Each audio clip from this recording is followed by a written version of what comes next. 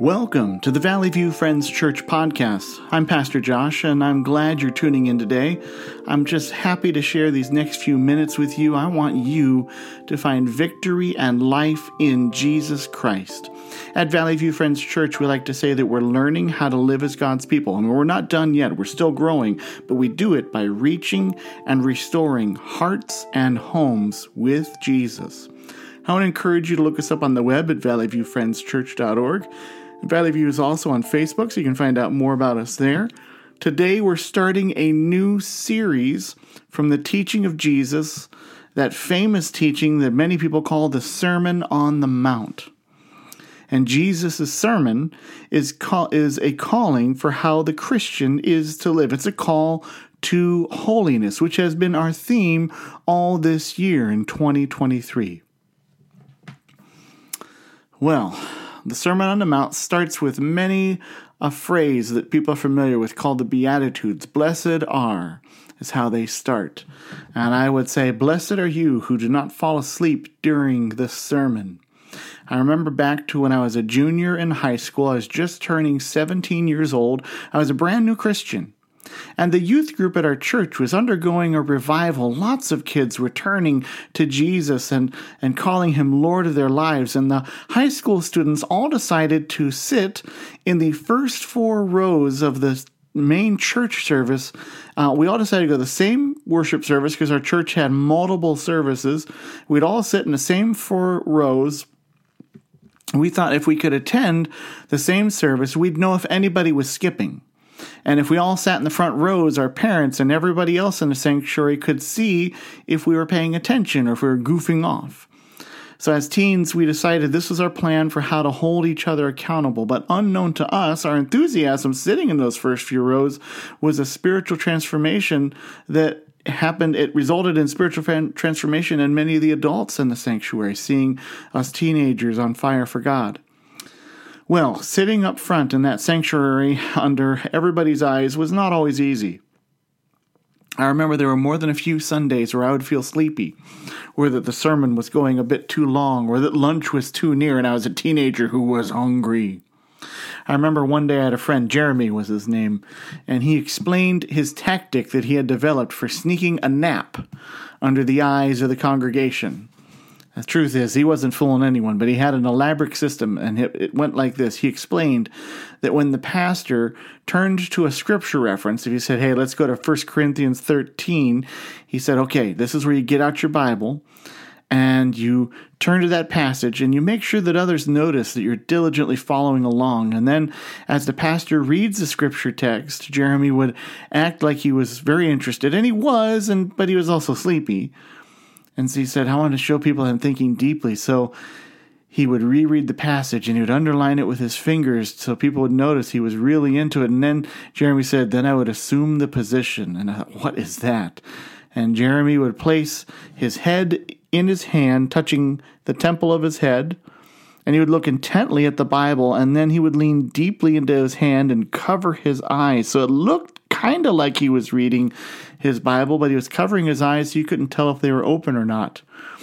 And with his eyes blocked out of sight, looking down into the Bible, this was the position that Jeremy had the ability to fall asleep in. He thought it worked. What he didn't know is that he snored. And there was a time or two while he was still asleep at the end of service, and we either stood up for that final song and there he sat, or we got up and walked out and there he sat, alone in the front rows. And he certainly had no idea that whenever he fell asleep with his hand on his forehead, that he would exit the worship service afterwards with a big red mark across the front of his head. The truth is that sometimes the pastor's sermon is a little too long. Sometimes we pastors think the Holy Spirit wants us to go longer than the congregation does, and sometimes we do wander a little bit long in those sermons. One of America's most famous sermons, which is entitled Sinners in the Hands of an Angry God, probably took its original preacher, Jonathan Edwards, close to an hour to deliver. That was back in 1741. Today, Most white Protestant pastors wouldn't dare keep people in the pews that long. In a report released in December of 2019, the Pew Research Center had analyzed over 50,000 sermons posted online by 6,431 churches that year to find out how long Christian clergy would preach. The average length of a sermon across the country was 37 minutes. But depending on your church denomination, that average could go up to an hour or down to just 15 minutes. So today, we're beginning a sermon series from Jesus' own sermon, often identified as the Sermon on the Mount. And this sermon I've always found to be very humbling. It's not least of which humbling for preachers, because it's the greatest sermon ever delivered. Who could argue that their sermons are better than Jesus' own sermon, right?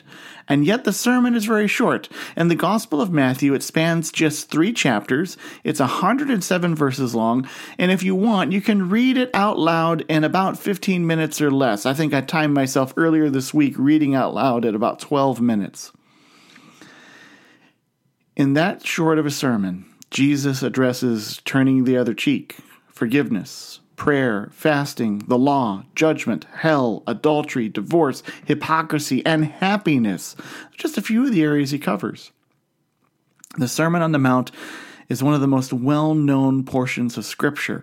It's often quoted and, unfortunately, often applied to others instead of ourselves.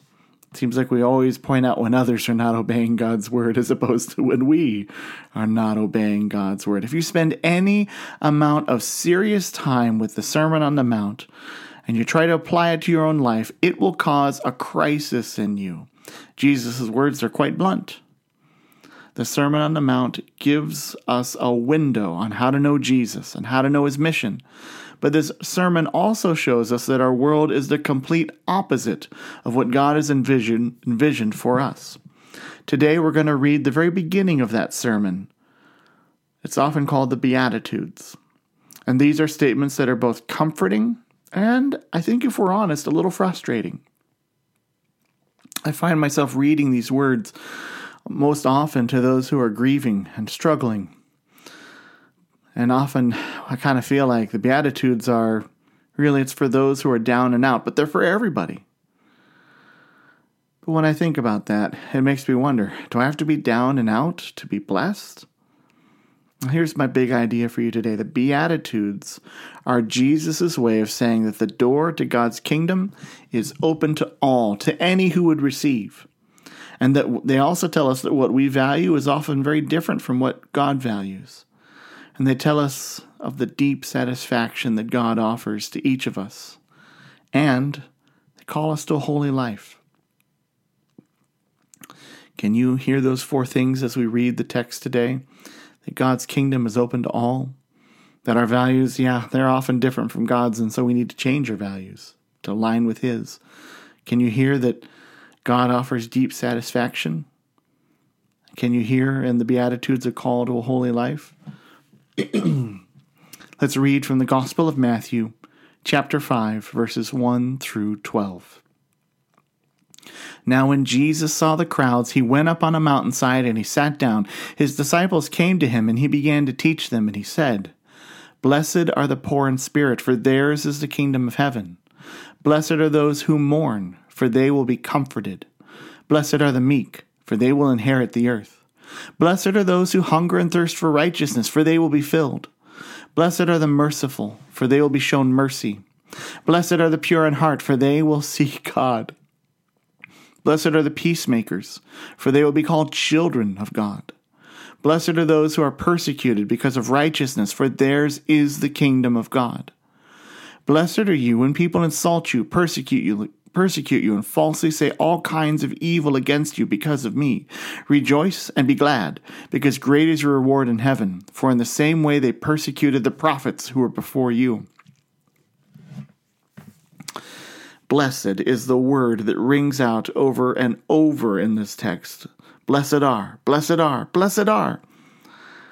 And yet, I think we need to talk about that word for a little bit, because blessed is the best word to translate it, but we need to think about it a little bit. I think sometimes blessed is a little too mellow. to express what Jesus is describing, only because we've lost an idea of what blessed is. It's a good translation, blessed, but I think in our culture today it lacks some emotional gusto. The electricity is taken out if we only read the word blessed, because the word also means happy.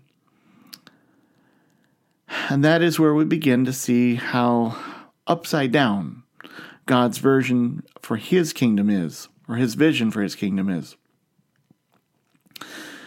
Because it's one thing to say, blessed are the poor in spirit, but then if you read that word and say, well, happy are the poor in spirit, happy are those who mourn. I mean, come on, really? Happy are the meek. And when we read the word meek, we need to understand that means that those who cannot stand up for themselves. Not just humble, but it's those who cannot fight back when wrongs are done. Those who hunger and thirst for righteousness. And again, that's a phrase describing people who hunger for righteousness. They haven't found it yet. Happy are the merciful. Mercy means giving up what you feel you deserve. Happy are the pure in heart. Happy are the peacemakers. Peacemaking comes at great cost. Happy are those who are persecuted. Do you think persecution would make you happy? Those phrases all become very difficult when you insert the word happy. And yet, that word, blessed, has a electricity to it, an emotional bounce. Many other commentators suggest that when we read the Beatitudes, we should read lucky, as in, oh, you lucky person. Lucky are the poor in spirit. Lucky are those who mourn. And that's hard to read, isn't it? Lucky are those who are persecuted. I'm not sure anyone is considered lucky when they experience hardships. James Bryan Smith highlights another way this word, blessed, should be translated. In our culture today, blessed is very spiritual. It's a little bit of a stiff word. Like people think of that as just, that's what devout people experience. They wouldn't be wrong. And happy is a word that is kind of subjective because sometimes your happiness is what you make of the situation. And luck just feels a lot like random chance. But the Greek word here that I've been talking about is makarios. And it's used to describe a person who is well off. A person who has it just so good that they're to be envied by others. And man, is that hard to read in this text.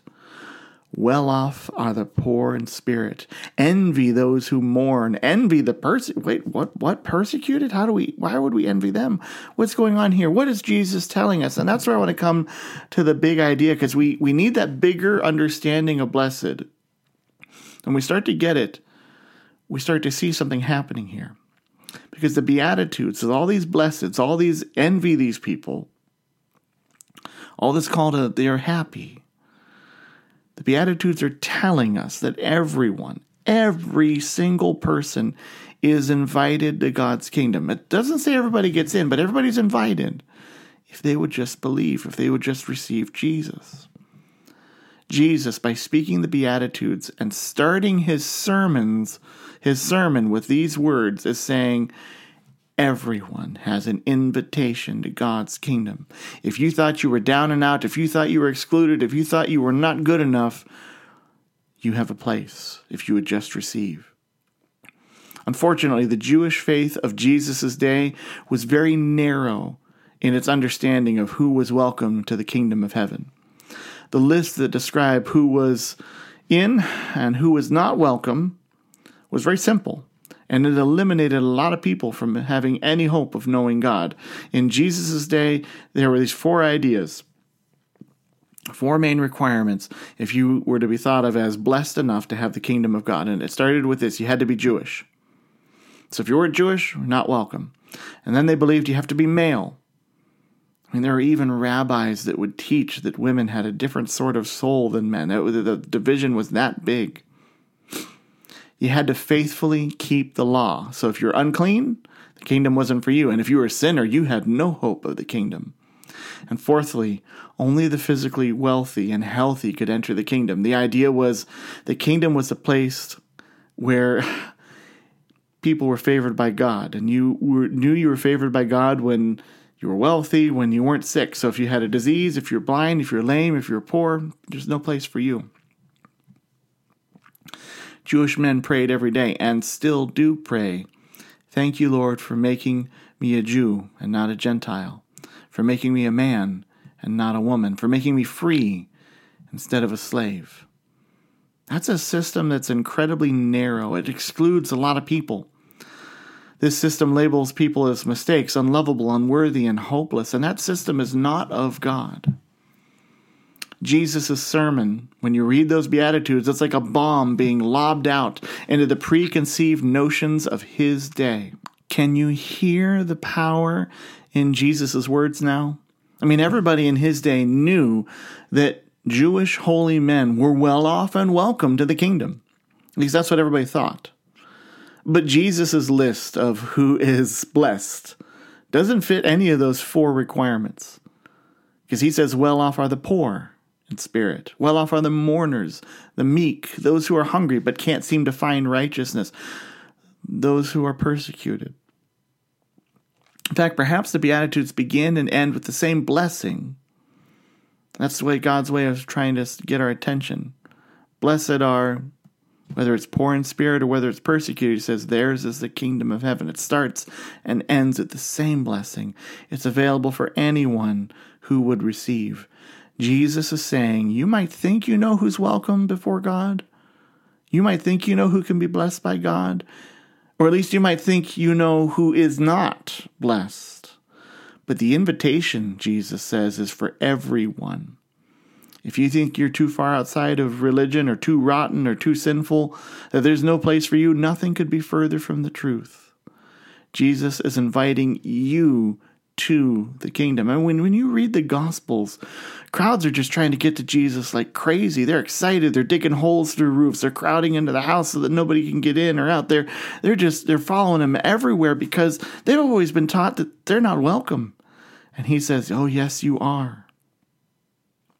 The Beatitudes tell us that everyone is invited to God's kingdom. Second thing about the Beatitudes is they remind us that what we value is often the opposite of what God values. We've heard Jesus' Beatitudes, but our culture might deliver them a little differently. Our culture says things more like, well off is the hard worker, the good student, and the disciplined athlete. Happy is the self-starter who's making their mark on the world. Happy are the strong, the effective, the powerful, and accomplished.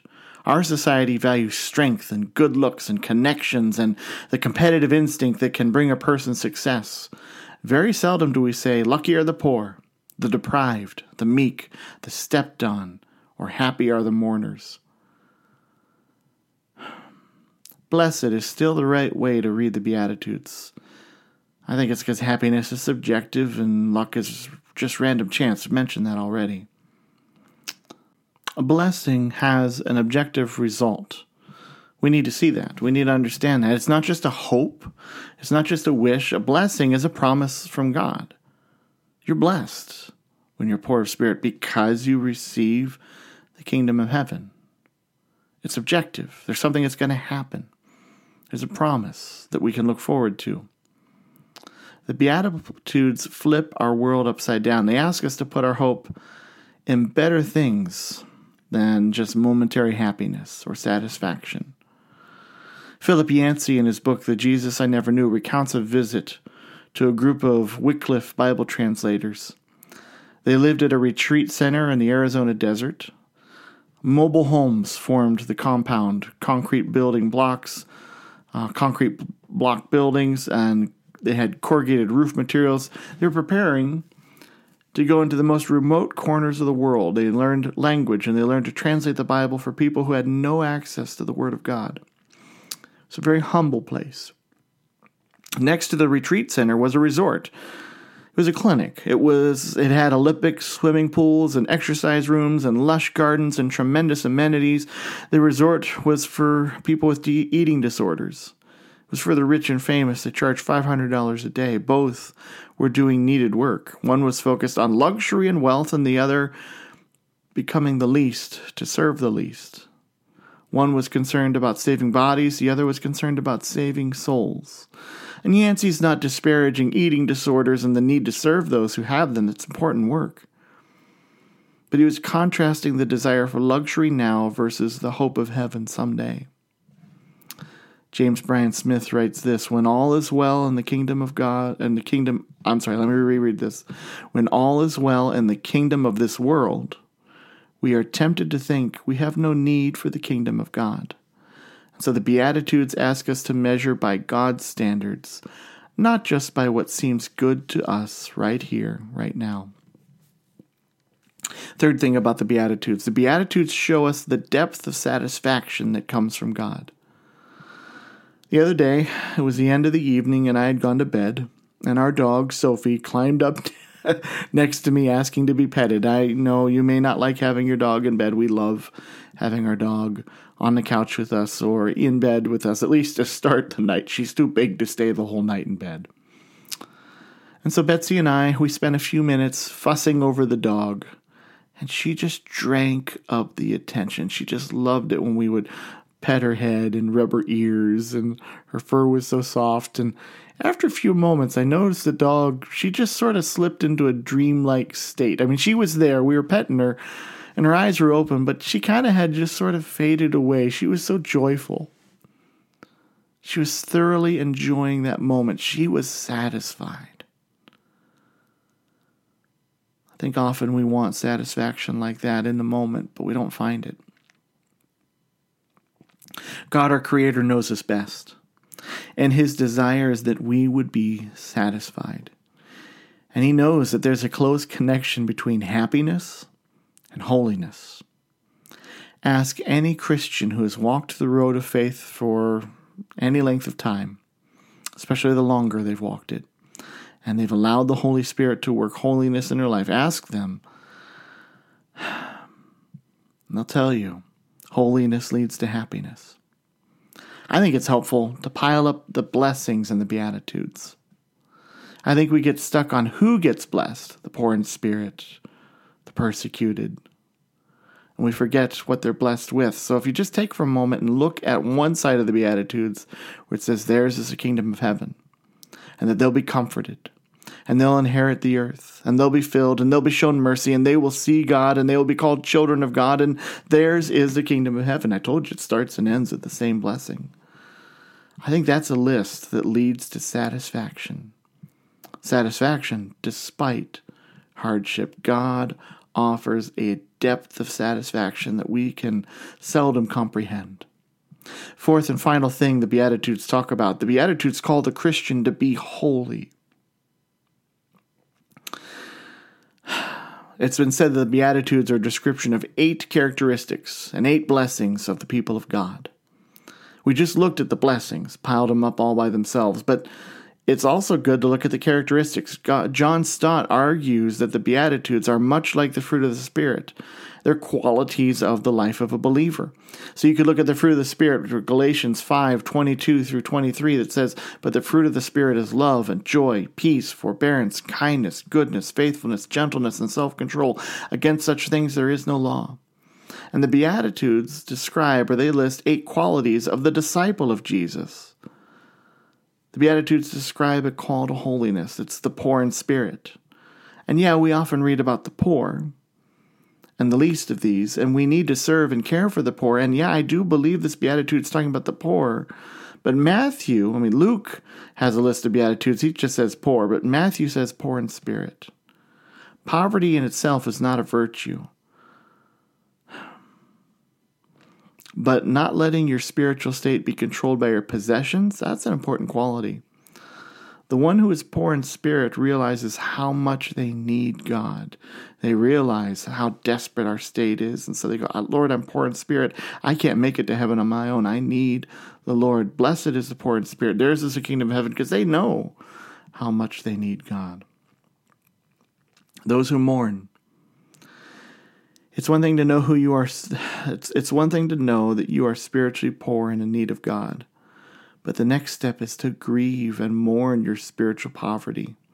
John Stott describes what he calls the Christian tear, weeping in remorse over the evil in our world, not simply that things are unjust or wrong by human standards, but that it's a great offense made against God. The meek. C.S. Lewis writes about this, and he says, it's not thinking less of yourself, but thinking of yourself less than you do already. At least we think of ourselves all the time. How can I get what I want? And C.S. Lewis says, think of yourself less and of others more. Hunger and thirst for righteousness. Timothy Keller writes, if you seek righteousness first, you get happiness. If you seek happiness first, you get neither. It's a word of truth. The merciful. Our world needs mercy more than ever. So many are unwilling to show mercy and to forgive. And this feeds anger and hopelessness in our culture today. The Christian needs to lead with mercy. Then we have phrases like the pure in heart. That's holiness, isn't it? The peacemaker. The persecuted. All qualities of a believer. Do you bear them? It's a call to holiness. Where are you at in that part of the walk? That part of understanding the Beatitudes? Do you see the call to holiness? So what do we make of the Beatitudes? Well, they remind us that Jesus invites everyone to his kingdom if they would believe and receive and submit to him. And they show us that what we value is often the opposite of what God values. And the Beatitudes show us the depth of satisfaction that comes from God. All those blessings. He can really satisfy us if we let him. And they show us the calling on the believer to live a holy life. And they show us our deepest need for Jesus and his saving grace. Will you let yourself be called blessed today? Will you receive Jesus? He's the only way to receive the blessing of the Beatitudes. Let's pray. Lord, thank you that you're the one who sends the invitations to the kingdom and not us, because we'd leave people out. Help us to be faithful in sharing the gospel with every person. And help us to measure the happiness and the blessing by your kingdom, and not by how we feel today. Help us to take seriously your call to be a holy people. And Lord, help us to see all the more clearly the satisfaction that you have for each of us, if we would just receive, Lord. I pray this in Jesus' name. Amen. Go with Jesus.